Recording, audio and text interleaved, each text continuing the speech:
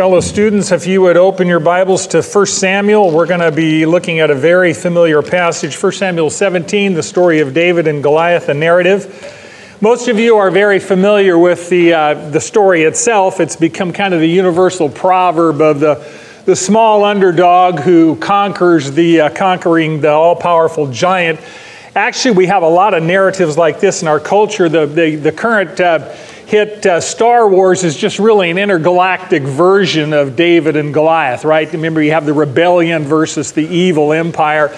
So cowboys and Indians, lots and lots of narratives in the culture really portray the small, independent, helpless victim, if you will, who winds up conquering Goliath, whether it's a business culture or a society culture at large. Really, the story of David and Goliath, though, is almost always mistold and misunderstood. It's almost always looked at from a man-centered point of view. With enough ingenuity and courage, even a small and weak can overcome a giant opponent. The real hero of the story, the real giant, the central figure in the story is not Goliath. And it's not David either. It's God. It's God. God is the only real giant in this story. So the physical site, the physical setting, the geographical outline of this narrative takes place in the Elah Valley. And for those of you that have been to Israel, you've been here before. Some of you, including me, actually have rocks from the brook that David was in. Joy. Are you speaking? Yeah. Joy has rocks? Boulders. Okay, let's take a look. Let's read the setting, verses 1 through 5. The physical setting of this particular conflict. Now, the Philistines gathered their armies for battle, and they were gathered at Soko. Rob's got a number of maps he's going to put up on screen for you, which belonged to Judah, and they camped between Soko and Azekah and Ephes Damium. The word Ephes Damium, by the way, means boundary of blood. Boundary of blood. So this is a border area between Philistia and Israel. Border areas are usually bloody areas because border areas are where conflict takes place. So this is where the Philistines are set up. Azekah is to the west, Soko is to the east at that point in time. In between them, you see the geography for Judah and Israel against the Philistines. Verse 2. Saul and the men of Israel camped in the valley of Elah and drew up in battle array to encounter the Philistines. Verse 3 tells us, the Philistines stood on the mountains on one side, while on the mountains on the other side with the valley in between them. So the Israeli army is on the north side of the Elah Valley. The Philistine army is on the south side of the Elah Valley. To the west is the Philistine coastal plain. And here's what you need to understand. The Elah Valley is a wonderful invasion route, to go from the Philistine coastal plain, and you just march right up this valley into the highlands of Israel. So it's almost a very logical invasion route. So Saul has to set up a line of defense, otherwise they're going to go right into the central highlands.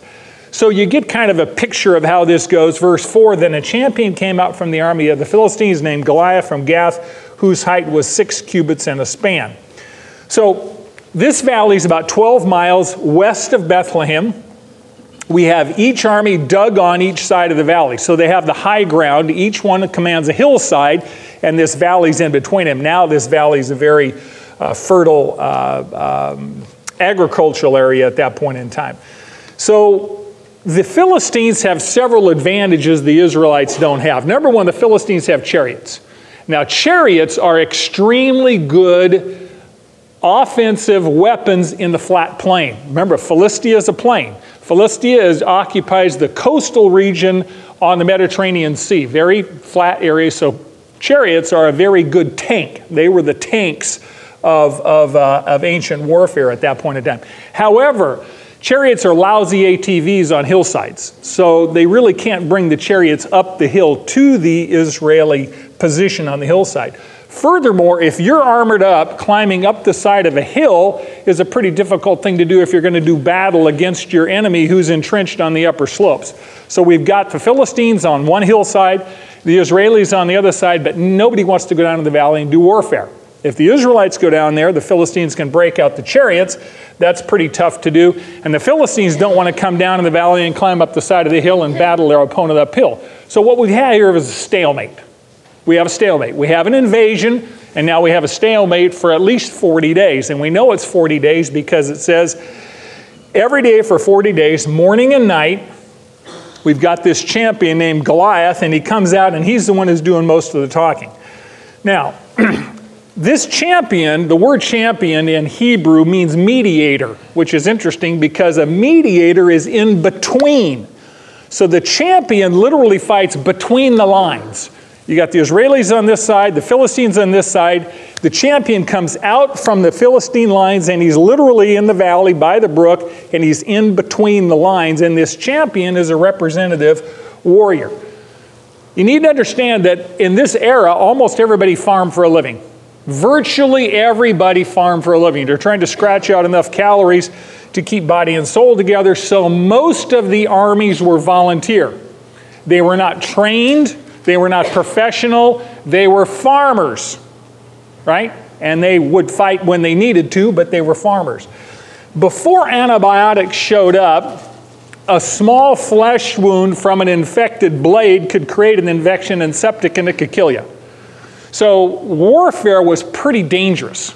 Matter of fact, through much of the medieval period of time and ancient times, you would decide winners based on position.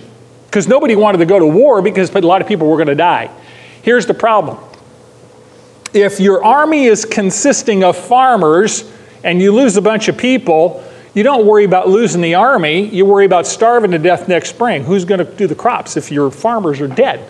So, needless to say, what they did is they had representative proxy wars. You would have a representative warrior from side one, a representative warrior from side two, and they would decide to fight, and the winner of that proxy battle was considered to have won the war. And it was usually winner take all. Obviously, Goliath says, if I win, you become our slaves. If we win, we'll become your slaves. So he's the champion. He's 9 feet 9 inches tall. He's about 2.5 feet taller than your tallest NBA center. He was covered in armor from head to foot, and you're going to read this description, and it's very detailed. This guy is armored up to the teeth. He carries about 125 pounds of chain mail. He's got bronze greaves on his legs. He's got a javelin. He's got a sword. He's got a spear. When they say like a weaver's beam, the spear is about 32 pounds. Okay? The head of the spear is 15 pounds. Right? The tip of the spear, 15 pounds. That's like a bowling ball. Get the picture? You've got a shaft like this. You've got a bowling ball weights on the front of this thing that's shaped into a sharp point. This guy's a walking tank. Okay? For 40 days, morning and evening, he comes out to the front lines and he insults Israel, and he's trying to goad them into giving him a representative. Come on, let's fight, right? And there's no takers. And you look and you go, well, duh, right? I mean, when you listen to the description of this guy, you go, yeah, 9 feet 9, right? So Saul and the army's terrified of him. David is still tending sheep. Now, he plays the harp for Saul occasionally when Saul was afflicted with an evil spirit. But most of the time, he's back tending sheep for his dad. His dad's pretty elderly. Jesse's 3 oldest boys are in the army. They have followed Saul into the Elah Valley on the side of the hill there, the north side, and they're in Saul's army. And Jesse hasn't heard any word from his sons in weeks. It's been 40 days. So he says to David, I'm just telling you the story you already know, take a bunch of food to the camp for your brothers and find out what their welfare is like and come back and tell us what's going on, right? Now remember, they didn't have a big logistics group there to feed the troops. You know who fed the troops? You did. If you had a soldier in the front lines, you were responsible to get food to the soldier. So that's David's job. David's taking food for his 3 brothers.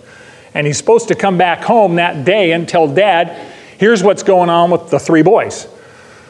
So David leaves the flock with the keeper. He's got to walk about 12 miles from Bethlehem, where the sheep are, 12 miles west to the Elah Valley. Now, you walk between 3 and 4 miles an hour, so he left before daylight. It takes a couple hours. Well, looking around, some of you might take half a day, but anyway.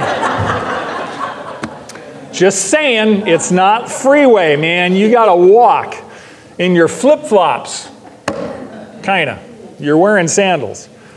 So David gets there, and he gets there about the time they're ready to go on morning, not maneuvers, but it seems like the daily routine was to get all the troops in battle formation. So they get the troops out of the camp, out of the bivouac, into formation, because you don't know when the other side's going to attack. So you have to be ready. So when they say battle array, that means we got them formed up, we got them in positions. If there's an attack, we're ready for them. That's what battle array is all about. And it just so happens, God's timing, that David comes on the 40th day that Goliath is running his big mouth again. He had a big mouth as well. He's 9'9", remember? So apparently, every day he had issued this challenge, and when he issued the challenge, he would move close enough to the Israeli line to where they'd all wet their pants, panic, and run. Because it says they all fled and they were terrified, and this happened day after day after day after day. It's kind of interesting. Goliath is a physical giant, historical giant. We've got skeletal fragments of giants in ancient times. We also have a fair number of stone cave paintings and also hieroglyphics in Egypt to show large people. But giants are also a metaphor of the things in our life that happen. All of us have giants, correct? It could be the giant of greed. It could be the giant of selfishness. It could be the giant of fear. Whatever your giant is, I know you've got them. And have you ever noticed that giants show up without warning? I mean, you're minding your own business, bam, something comes up, hits you upside the head. David woke up before daylight. His job today was a messenger boy. Bring food to his oldest sons, bring news back. Should be in bed by nightfall, right? Pretty routine day.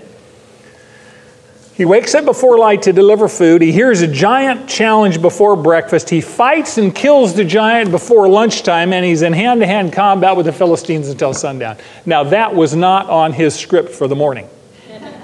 Right? They didn't write that down. Here's the plan for the day. Let's see. We're going to, right? Most of you, when you write your calendar out for tomorrow, do you have a giant on your calendar for tomorrow? Do you have an encounter with a giant written down tomorrow? But you might run into one tomorrow. Amen?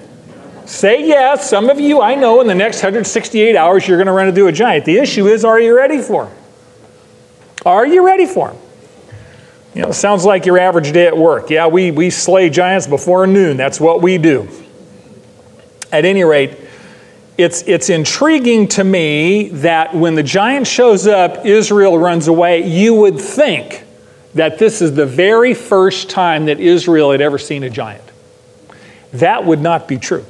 2 years after leaving Egypt, we're going to run back here about to 1440 BC. They leave Egypt, they go to Kadesh Barnea, which is a boundary community, a boundary area right on the boundary of Canaan. Remember, they're going to enter the land of Canaan. They send how many spies into the land? 12. And how many come back with a bad report? 10 come back and they say, we can't conquer this land because there are giants in this land. Numbers 13:31. We are not able to go up against the people, for they are too strong for us. Verse 32. All the people we saw in this land are men of great size. That means tall. Verse 33. There also we saw the Nephilim, the sons of Anak. That's a great big tribe of, well, we could spend a lot of time on Genesis 6, but these are inheritors. These are genetic progeny of the Nephilim, which is in Genesis 6. And we became like grasshoppers in our own sight, and so we were in their sight. Now, this is a fatal disease to faith. It's called the grasshopper complex, right? Anytime you compare yourself to someone who's bigger, stronger, faster, smarter, etc., you become a grasshopper in your own eyes. And as you see yourself, they will see you. Now, it's true that the people in Canaan were bigger than the Israelites. It was true that they were stronger. It was not true that they could not be conquered. The only question was who was going to get the job done. Before Israel entered the land of Canaan, God had told them in Deuteronomy 9. You want a great passage, Deuteronomy 9, the first 3 verses are really, really good. Hear, O Israel, You are crossing over the Jordan today to go and to dispossess nations greater and mightier than you. Great cities fortified to heaven. Verse 2, a people great and tall, the sons of Anakim, whom you know, and of whom you have heard it said, who can stand before the sons of Anak? In other words, no one can beat these people. Man, they are large and in charge. They're warriors and they're huge. They're giants. Verse 3, know therefore today that it is the Lord your God who is crossing over before you as a consuming fire. He will destroy them and he will subdue them before you so that you may drive them out and destroy them quickly, just as the Lord has spoken to you. Now, God is a very honest, holy God of integrity, and he tells them the bad news first. These nations are greater, they're mightier, they're stronger than you, and you cannot conquer them. Is that true? That is true. Then he tells them the good news. These nations are not mightier than me, right? God says, Israel, I'm going to go before you like a raging forest fire. It says a consuming fire. I want you to think of a forest fire that just devours everything in its path. I'm going to consume these nations in front of you so that you will drive them out of the land. Matter of fact, one of my favorite Bible characters is named Caleb. At 85 years old, he enters the land of Canaan. 85 years old, takes on the 3 sons of Anak, all 3 giants, drives them out of Hebron. At 85, forget about retirement. All of you. I don't care if you're working for a living. Forget about retirement, as they say in New York. You know? Leather up, armor up, you got giants to face. If you're on planet Earth and you're breathing, you got work to do. I'm not saying you shouldn't take a vacation, but you don't vacation the last 20 years of your life. I mean, that is not a life of faith. You got things to do. Israel now not only has individual giants to face, remember, Israel's got giant nations to face. Israel's a very small land. The whole thing's only 160 miles long, right? And the bottom half of it's all desert. They had to face Assyria, Egypt, Persia, Greece, Rome. And by God's help, they're still here 4,000 years after Abraham, right? That's the divine equation. Here's the question I have. Could God have removed all the giants in the promised land before Israel crossed the Jordan River? Yes. Did God want Israel to face all those giants in the promised land? Now, you weren't quite so sure about that one. Does God want you to face the giants that are going to hammer you Tuesday morning? Yep. Yes, he does. God has always arranged for his people to fight giants. Abraham was commanded to do what? Sacrifice his son. How much did Job lose? Everything, not just possessions, lost his family. Daniel's giant was in the lion's den. 3 Hebrews, Meshach, Shadrach, and Abednego in the fiery furnace. The disciples in the storm. Paul's thorn in the flesh. Peter was told he was going to die by crucifixion. How would you like to live the rest of your life knowing you're going to die by crucifixion? And Jesus Christ himself told you. That's a giant, right? It'd be pretty easy to get depressed on that one. So everyone faces giants. If you're breathing, you have giants. Your giant might be an addiction. It might be lust. It might be fear. It might be pride. It might be guilt. It might be jealousy. It might be anger. It might be pornography. It might be self-pity. You can build the list. We all have giants. It's real easy when you look at the giants in your life to feel helpless and powerless. And it's easy to believe that they cannot be conquered. How many of you know people that have been battling giants for decades? Yeah. Whatever your giant is, sooner or later, every giant's going to have to be faced and it's going to have to be fought. One of the things that struck me, Israel gets to the land.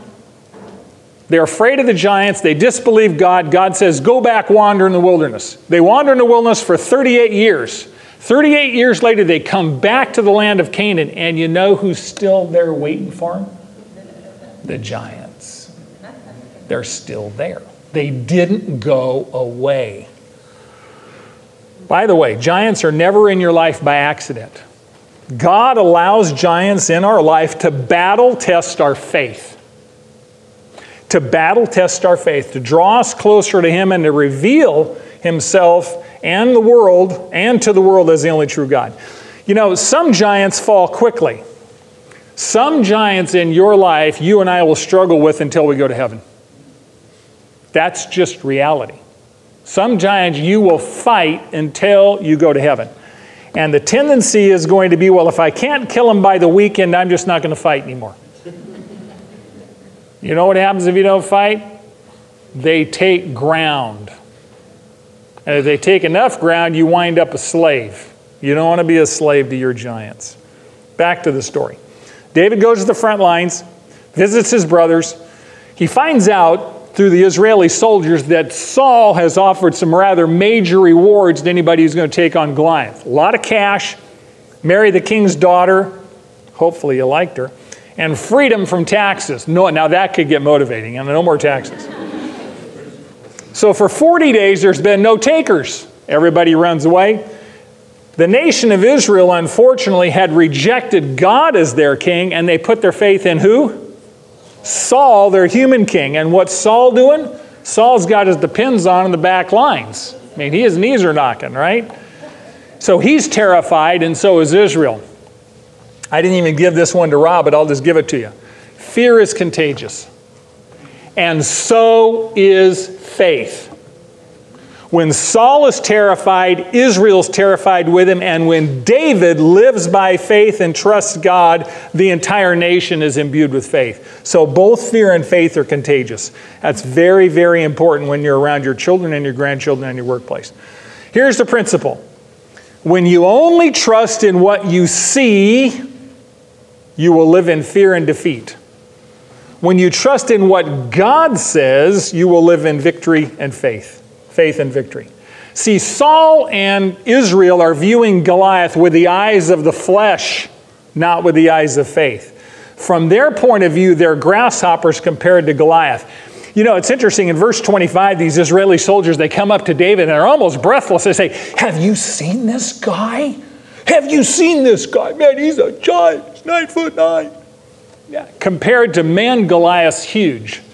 Compared to God, Goliath is tiny, right? Can you imagine flying over this battlefield from an airplane 37,000 feet and even trying to find Goliath with your eyes? And you know what God's point of view is? How many of you ever watched a news story where they start by looking at planet Earth with this wide-angle lens from outer space, and then they scope in on the continent, and then they scope in on the country, and then they scope in on the region, they scope in on the city, they scope into the block, and they scope into the building, right? You go, and then you back that off and you go, this guy's a giant, but from God's perspective, the guy's what? Nothing, a grasshopper, yeah, a grain of sand. Depends on the point of view. David comes along and says, David can't believe that no one has taken on Goliath. He's in disbelief. In verse 27, he says, who is this uncircumcised Philistine that he should taunt the armies of the living God? See, everyone but David saw this conflict as mano a mano, right? Man on man, this is just a human battle. Only David understood it was not just a physical battle. It was a battle over God's honor and glory. Pagan Goliath is trash talking God and God's people, and David is the only one who's outraged. The only one. David knew that God would not let his name be blasphemed, and that's what Goliath's doing. Goliath's blaspheming and profaning God's name. Isaiah 48:11, God says, for my own sake I will act, for how can my name be profaned? I will not give my glory to another. Remember, in ancient times, each tribe or people group worshipped a god or gods. By the way, we have lots of them here in our culture. You know the number one god we worship in this culture? Other than ourselves, you know, selfies, big on selfies. We worship technology. We think there's nothing really, no medical problem, no political problem, no military problem that technology will not solve, which means we're worshiping ourselves. We're worshiping our own brain power, et cetera, et cetera. But back in the day, when there was a battle between two tribal groups, it was believed that the stronger God would enable his tribe to win that battle. So the battle between David and Goliath is not just a proxy battle between nations, Israel and Philistia. It's a battle between the gods of Israel, of Philistia, and the God of Israel. So it's really a battle between Yahweh, the God of the universe, and the Philistines' fish god Dagon. That's the real spiritual battle here. God had promised, by the way, some of you need this verse today, write it down. Some of you really need this verse today. 2 Chronicles 16, verse 9. This one stuck in my heart all week. 2 Chronicles 16:9. For the eyes of the Lord move to and fro throughout the earth, that he may strongly support those whose heart is completely his. 2 Chronicles 16:9. For the eyes of the Lord move to and fro throughout the earth. He's scanning the earth, that he may strongly support those whose heart is completely his. I know that some of you this week are going to need his strong support. Guaranteed. You don't even know what it's going to be yet, but you're going to need his strong support. You can't fight Goliath, but your heart, if it's completely his, you will have his strong support. David is actually eager to fight Goliath because he knows that God's going to win the battle. If you go to verse 32, 1 Samuel 18:17, and David said to Saul, let no man have a cardiac arrest on account of this guy. He said, let not your heart fail. That's cardiac arrest. You got to read these things, man. I'm telling you. Your servant will go and fight with this Philistine. Then Saul said to David, you are not able to go against this Philistine to fight with him, for you are but a youth, and he has been a warrior from his youth. Now I want you to notice the difference in perspective between Saul and David, and it's off the charts, black and white. Saul is operating in fear, and Saul says, you can't. David is operating in faith, and David says, I can. Saul trusts in what he sees. David trusts in what God says. 5 years before this, something had happened to David. He was anointed king over Israel when he was 12. He's 17 now, 5 years later. David believed that God's promise was that he was going to be Israel's next king. You know what that meant? He wasn't going to die today. You got that? God said, you're going to be the next king of Israel. What did that mean? He's 17 years old. He hasn't taken the throne yet. He's not going to die today. He knows that. God promised that, right? Every one of us is going to face this decision this week at least. Will you believe what you see with your own eyes, and your vision is failing like mine, so don't put too much trust in those eyeballs, or will you believe what God says? Will you trust your own eyes or God's word? I was going to say your lying eyes, but I decided not to do that, right? See, the God of the Bible is Lord of everything, including your circumstances, including your giants. David did the impossible here because he trusted the one who's invisible. Now, you need to understand that David's faith here is not a blind faith. David's not a blind faith. David has got history with God. So do you. David's faith is based on God's past performance. If you look at 1 Samuel 17, go to verse 34. Saul says, you can't fight Goliath. David says, I can, by God's help. Here's why, verse 34. But David said to Saul, your servant was tending his father's sheep. When a lion or bear came and took the lamb from the flock, I went down and had a prayer meeting. Is that what it says? Well, 35 says, I went out after him, baby. I attacked him, rescued the lamb from his mouth, and when he rose up against me, I seized him by his beard and struck him and sent him to see Jesus, right? I killed him. Verse 36, your servant has killed both the lion and the bear, and this uncircumcised Philistine will be like one of them, since he has taunted the armies of the living God. And David said, the Lord who delivered me from the paw of the lion and from the paw of the bear, he will deliver me from the hand of this Philistine. Here's the principle. Remember God's past victories in your life. It will strengthen your faith for future battles. Has God won past victories in your life? Over and over and over. You know, we tend to forget those. You know, we look back, what we remember? The failures, the brokenness, the times stuff didn't work. Remember God's past victories. It will strengthen your life for future battles. And for those of you who don't think you're going to have future battles, you better go see Jesus this afternoon if you want to get out of any more battles, because battles are part of the turf. That's where we are. We're on the battlefield. This isn't David's first rodeo, first battle. He is a shepherd boy. He's killed lion and bears before. By the way, flocks of sheep were not kept behind a fence back in the day. They had free range, open pasture, and the shepherd design, job description, among other things, as Holly's been teaching, is to protect. Provide, protect, and be present. In order to protect, you got to be present. So sheep are physically defenseless, and they're very mentally challenged. So when God calls us sheep, it's not a compliment, right? Physically defenseless and mentally challenged. So sheep are a really good source of protein for predators. During this period of time, by the way, the population density in Israel is so thin that you have African lions roaming free range in Israel, and you have 500-pound Syrian brown bears. Now, this is a smaller relative of the Kodiak brown bear, but anyway, they got free range in Israel. So there's wildlife there, right? Not uncommon occurrence to have to rescue your lamb from a lion or a bear. That was not uncommon. David, notice, is not passive about protecting his flock. Right? He didn't say, oh, well, I can afford to lose a lamb. Right? He aggressively attacked the predator. We think of shepherds as being gentle and loving, and they pick up and carry the lambs, and they do. They are. But you mess with a shepherd sheep, you're going to die. Period in the story. Shepherd loves the sheep. Jesus loves the sheep. He shed his blood for us. So when the lion or bear turned on David, he grabbed it by the beard, killed it. Now David had protected his father's flock from four-legged predators, and what he says, look, Goliath is nothing more than a two-legged predator, right? And this two-legged predator is attacking God's flock. So David, as a shepherd, says, I'm going to protect God's flock, the nation of Israel, just like I protected my father's flock as well. I don't think we understand here how much David was dependent on God's supernatural ability to kill lions and bears. I think we look at here, the human standpoint is David was just a really good warrior. David was 17. You normally don't attack lions and bears with sticks.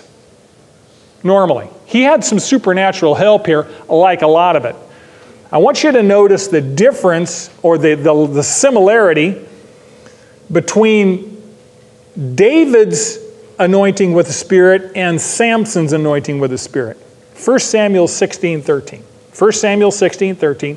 Then Samuel took the horn of oil, get your pen out, and anointed David in the midst of his brethren. Here's what I want you to underline. And the Spirit of the Lord came mightily upon him from that day forward. 1 Samuel 16:13, underline, and the Spirit of the Lord came mightily upon David from that day forward. So the Holy Spirit is filling David. You know what's wonderful about that? You have the same Spirit. You have the same supernatural power today that David had. Now, I want you to notice the exact same words used in the Bible to describe how God's supernatural came upon Samson. Judges 14:5. Judges 14:5. Then Samson went down to Timnah with his father and mother and came as far as the vineyards of Timnah. And behold, a young lion came roaring toward him. This is a lion in the prime of life. Verse 6. The exact same words describe David. Then the Spirit of the Lord came upon him mightily, so that he tore the lion as one tears a young goat, and he had nothing in his hands. I don't think we understand the supernatural power we've been given. I mean, it's pretty clear here. David was given supernatural power, killed lions and bears. Samson was given supernatural power, tore a lion apart with his bare hand. You have the same Spirit. Now, your warfare is probably far harder than David's warfare was, because yours is spiritual warfare, but we're going to find out that David fought the battle of faith before he fought the Goliath itself. So David says, I've been given spiritual power, and I've proved God, those past victories with the lion and the bear, I can take on this giant because God will enable me to do that. Now you're going to find out that King Saul doesn't believe in the full armor of God. He believes in the full metal jacket of man, verse 38. Then Saul clothed David with his garments. That means his chainmail, puts a bronze helmet on his head, and he clothed him with his armor. Verse 39. And David girded Saul's sword over his armor and tried to walk, for he had not tested him. Now Saul's probably 6'5", 6'6". The armor's a little outsized. You know, David wears a 36 regular and Saul's a 52 long. Kind of tough to make that work. So David said to Saul, I cannot go with these, for I haven't tested them, and he took them off. And you say, well, okay, he's not going to fight Goliath with armor on. What's he going to fight with? Choice of weapons would be kind of interesting. Verse 40. And he took his stick in his hand. That's a shepherd's staff. And he chose 5 smooth stones from the brook and his sling in his hand, and he approached the Philistine. Here's the principle. You and I are fighting giants, spiritual giants, much tougher than Goliath. Much tougher than Goliath. Use the weapons that God has already given you. You don't need some supernatural weapon that you don't already have. God's already given you all the supernatural weapons you have. Ephesians 6, you have the shield of faith, the sword of the Spirit, persistent prayer in your war room. How many of you have ever seen the movie War Room? If you haven't seen it, go see it. Don't you understand that is the most power you have? Is prayer, lots of prayer, persistent prayer. You can impact the world from your prayer closet. You can change the world from your prayer closet. Much more powerful than nuclear weaponry. I mean, you can blow things up. You can see God working according to His wisdom. By the way, when you don't pray aright, you won't get it answered the way you want it. If you say, God, take this person out, you might want to check your motives. Okay? But you will see God work. Use those weapons. You will never fight the Lord's battle in Saul's armor. See, many Christians want to do the Christian life relying on the flesh. Man, we're going to rely on human ingenuity. I got the human armor. I got the marketing plan. I got the finances. I've got the radio show. I've got this. And I'm going to fight spiritual battles with human means, and you're going to get defeated every time. You will lose every single time. Satan is absolutely thrilled when Christians rely on themselves. You know why? He can take you on all day long. If you're relying on yourself, you're being spiritually stupid. And he is thrilled because he knows he can defeat you. What terrifies Satan is not human power, it's God's power. That's what terrifies Satan. And when you depend on the Lord and the Lord alone like David did, then you have the Holy Spirit's supernatural power. So we're fighting battles today that are spiritual battles with spiritual weapons. And Ephesians 6 tells us to do what with the armor of God? What does Ephesians 6 tell us to do with the armor? Put it where? On. Put it on. You know, it's interesting. The Bible doesn't say, go manufacture your own armor. Bible doesn't say, there's armor out there, but you got to go find it. Good luck, right? Go on the search for the Holy Grail, man. You're going to find the armor of God. He says, here it is. It's available, but you got to put it on. You've got to put on the armor already got. So you've got all the weapons you need to fight the giants in your life, but you have to wear it. And all the weapons in the world are worthless without the power to use them. That's why you have the Holy Spirit living with you that Andrew talked about this morning. So God has already proved to David that a small staff and a sling will take on lions and tigers and bears, oh my, and it's more than enough when you're empowered by the Holy Spirit to take on Goliath. Your faith is not in your weapons, but in the God who gave you the weapons. Verse 41. Then the Philistine came on and approached David with his shield bearer in front of him. Now, what it's basically saying is Goliath is so armored up with his sword and his staff, he can't hold the shield. So you got a normal-sized guy carrying a shield, probably 5, 6 feet high, in front of Goliath, trying to help protect him at that point in time. So he's walking in front of him. So there's 2 guys on the field there. Verse 42. When the Philistine looked and saw David, he disdained him, for he was but a kid, a youth, same thing, and ruddy, with a handsome appearance. You know, I read that and I thought, what does David's appearance have to do anything? You know, if you're a warrior in that era, you got scars. Lots of scars from battles. David's handsome. There's not a scar on his face. He probably didn't have any zits, right? So he's a handsome kid, and Goliath goes, well, this guy's never even picked up a sword, right? Then the Philistine said to David, verse 43, am I a dog that you come to me with sticks? And the Philistine cursed David by his gods. The Philistine also said to David, "Come to me, and I will give your flesh to the birds of the sky and the beasts of the earth." So we've got this physical battle coming up, and the physical battle actually only takes a couple of verses to describe. The whole point here is not the physical battle. The spiritual battle between fear and faith is really what's occupied most of the chapter. Now, Goliath violates rule number 1 of all conflict. You know what rule number 1 is? Never underestimate your enemy. Never underestimate your enemy. By the way, for Christians, that's pretty good. Your enemy is Satan, the enemy of your soul. Never underestimate your enemy. It doesn't matter what they look like. Your enemy can wear a business suit or a bikini. But I'm telling you, if they're followers of Satan, Satan is your enemy. Figure it out. Don't be... Goliath's trusting what? His eyes, right? He's trusting his eyes. What does Goliath see? Same thing King Saul saw. A 17-year-old civilian shepherd. No armor. No warrior history, no training. The only weapon that Goliath sees is a shepherd's staff. That's probably not much match for a 30-pound spear, right? See, you know what you use shepherd's staff with? A staff, not a crook. That was to rescue sheep. Shepherd's staff often was an offensive weapon. You drove away pests, feral dogs, coyotes, things that bothered the flock. It was a device for protection. But you didn't take on giants with a shepherd's staff, right? Goliath believes that David is treating him like a dog. David doesn't even bring a serious weapon to the battle. If you're Goliath, you're going, I'm much bigger than this kid, and he's not even armed. Goliath's actually pretty angry. He's outraged that Israel's champion is a shepherd. He's a professional warrior, and this is the best Israel's got as a shepherd. You know what Goliath's angry about? What glory will I receive when I kill this unarmed shepherd boy? Can you imagine Goliath going back to his lines after he kills David? Do you think they're going to cheer him? They're going to go, well, you had a child for an opponent. I mean, big deal. Goliath's into it for himself. His ego's on the line, or he goes, I don't even have a worthy opponent to fight at that point in time. Goliath's obviously trusting his own gods. He curses David in their name. Goliath promises that he's going to slaughter David, scatter his body for the wildlife to eat.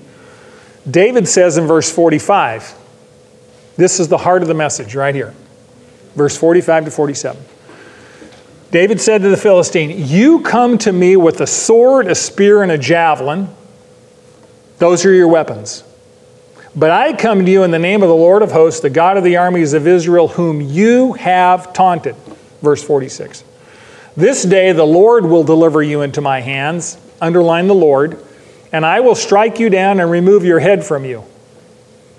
And I will give the dead bodies of the army of the Philistines this day to the birds of the sky and the wild beasts of the earth, that all the earth may know that there is a God in Israel, verse 47, and that all its assembly may know that the Lord does not deliver by sword or by spear, for the battle is the Lord, and he will give you into our hands.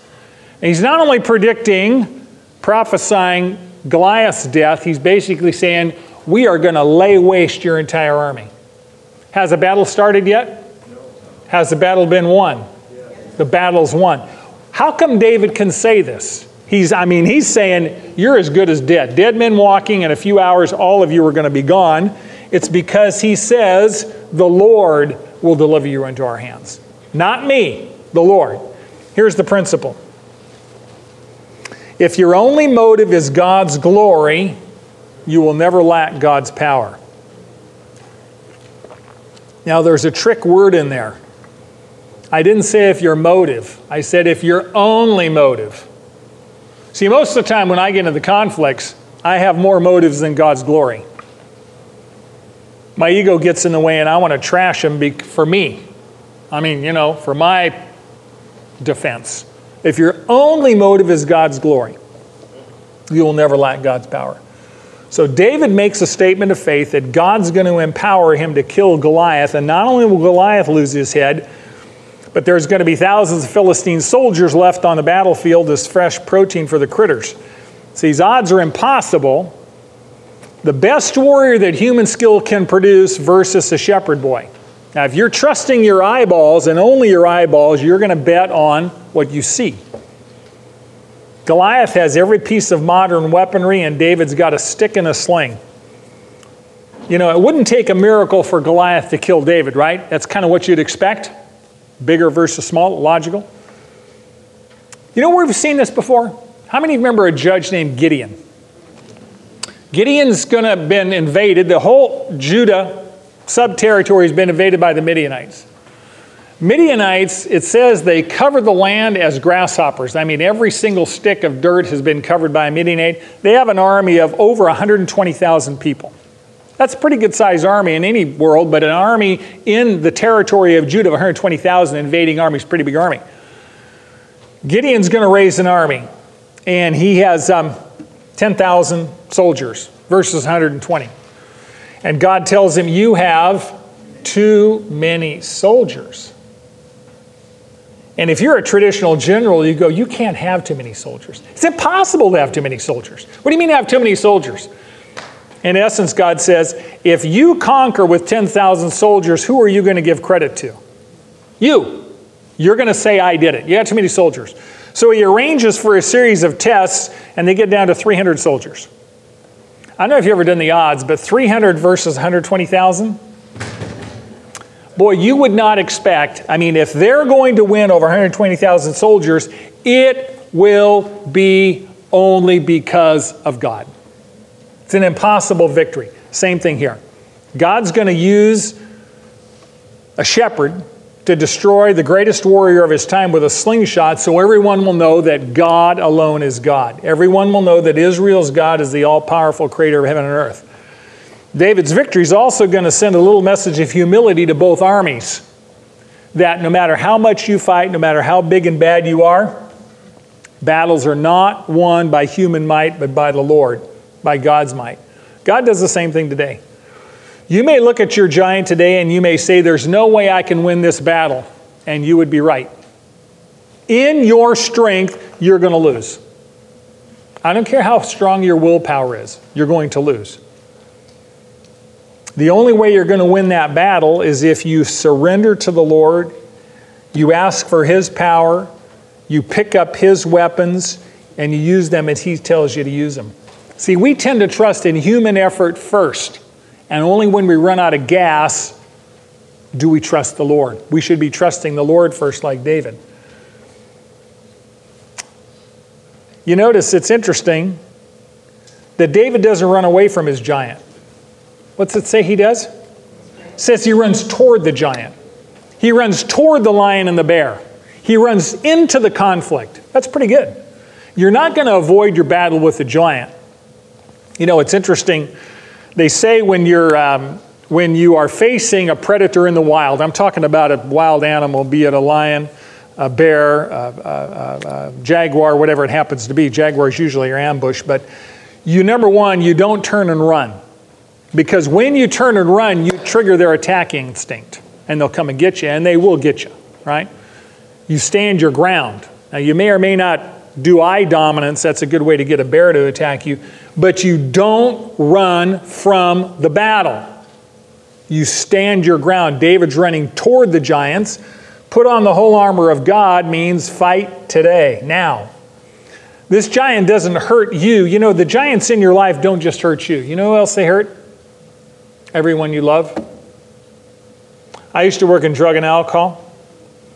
And I'm telling you, addictions of any kind don't just break the person with the addiction. That giant destroys the families. It destroys the friends. It destroys the jobs. It destroys whatever your giant is. It's not just you. It's everyone in your world. And you, as Holly mentioned, as a shepherd, need to do battle not just for you, but for those you love. In the name and in the power of Almighty God. So Saul had been trying to avoid Goliath for how long? 40 days. Did it help? No. It got worse. Fear increased. It didn't decrease. Now David's going into battle with a slingshot. Slingshots of the era were 2 leather straps. They weren't one of these pull jobs. They had 2 long leather straps. You had a pouch in the middle. You put a rock in there and you swung that thing around your head till it got up to speed. Then you released one strap and you sent the projectile on the way. Typically, most sling stones used in battles, the smallest size were usually golf ball size. The most common size was a baseball size. That's a pretty good sized rock. They weighed about 16 ounces, about a pound.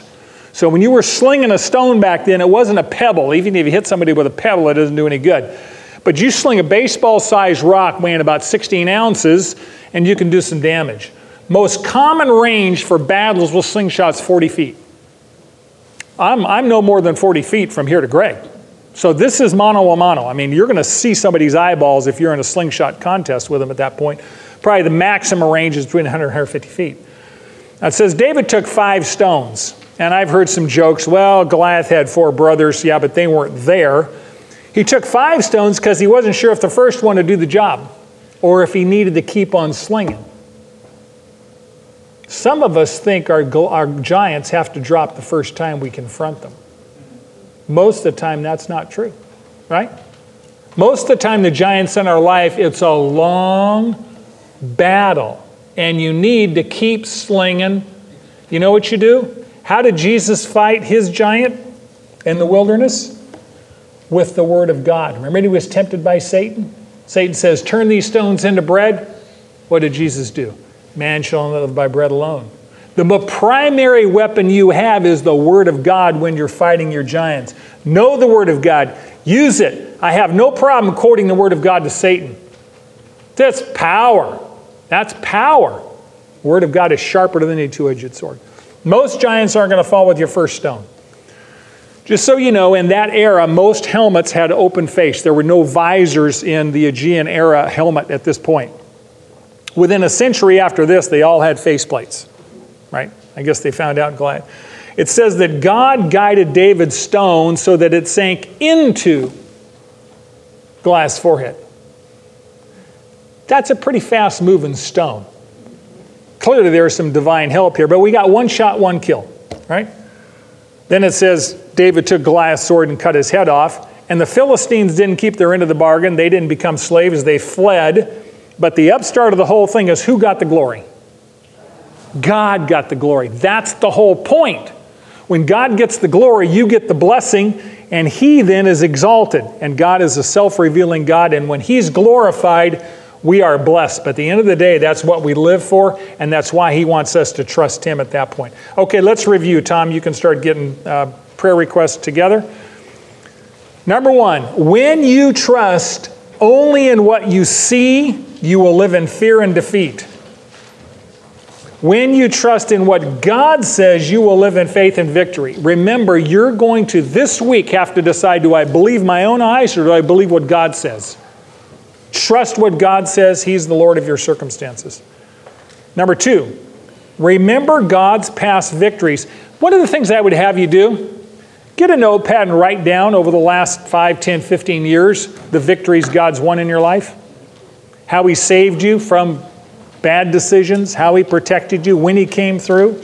Build that list and remember it because you're going to have future battles and you'll need a strong faith. Number 3, use the weapons that God's already given you. The shield of faith, the sword of the Spirit, persistent prayer. If you want a list of weapons, go to Ephesians 6. Ephesians 6 has a marvelous list of weapons at that point in time. And lastly, check your motives. If your only motive in fighting giants is God's glory, you will never lack for God's power. You will have all the divine power you need to win the battles that God puts in your world. Does that make sense so far? Say yes. Yes. All right. 167 hours. I will see you, Lord willing. Fight them giants in the name and in the power of the Holy Spirit. Now that you know, do.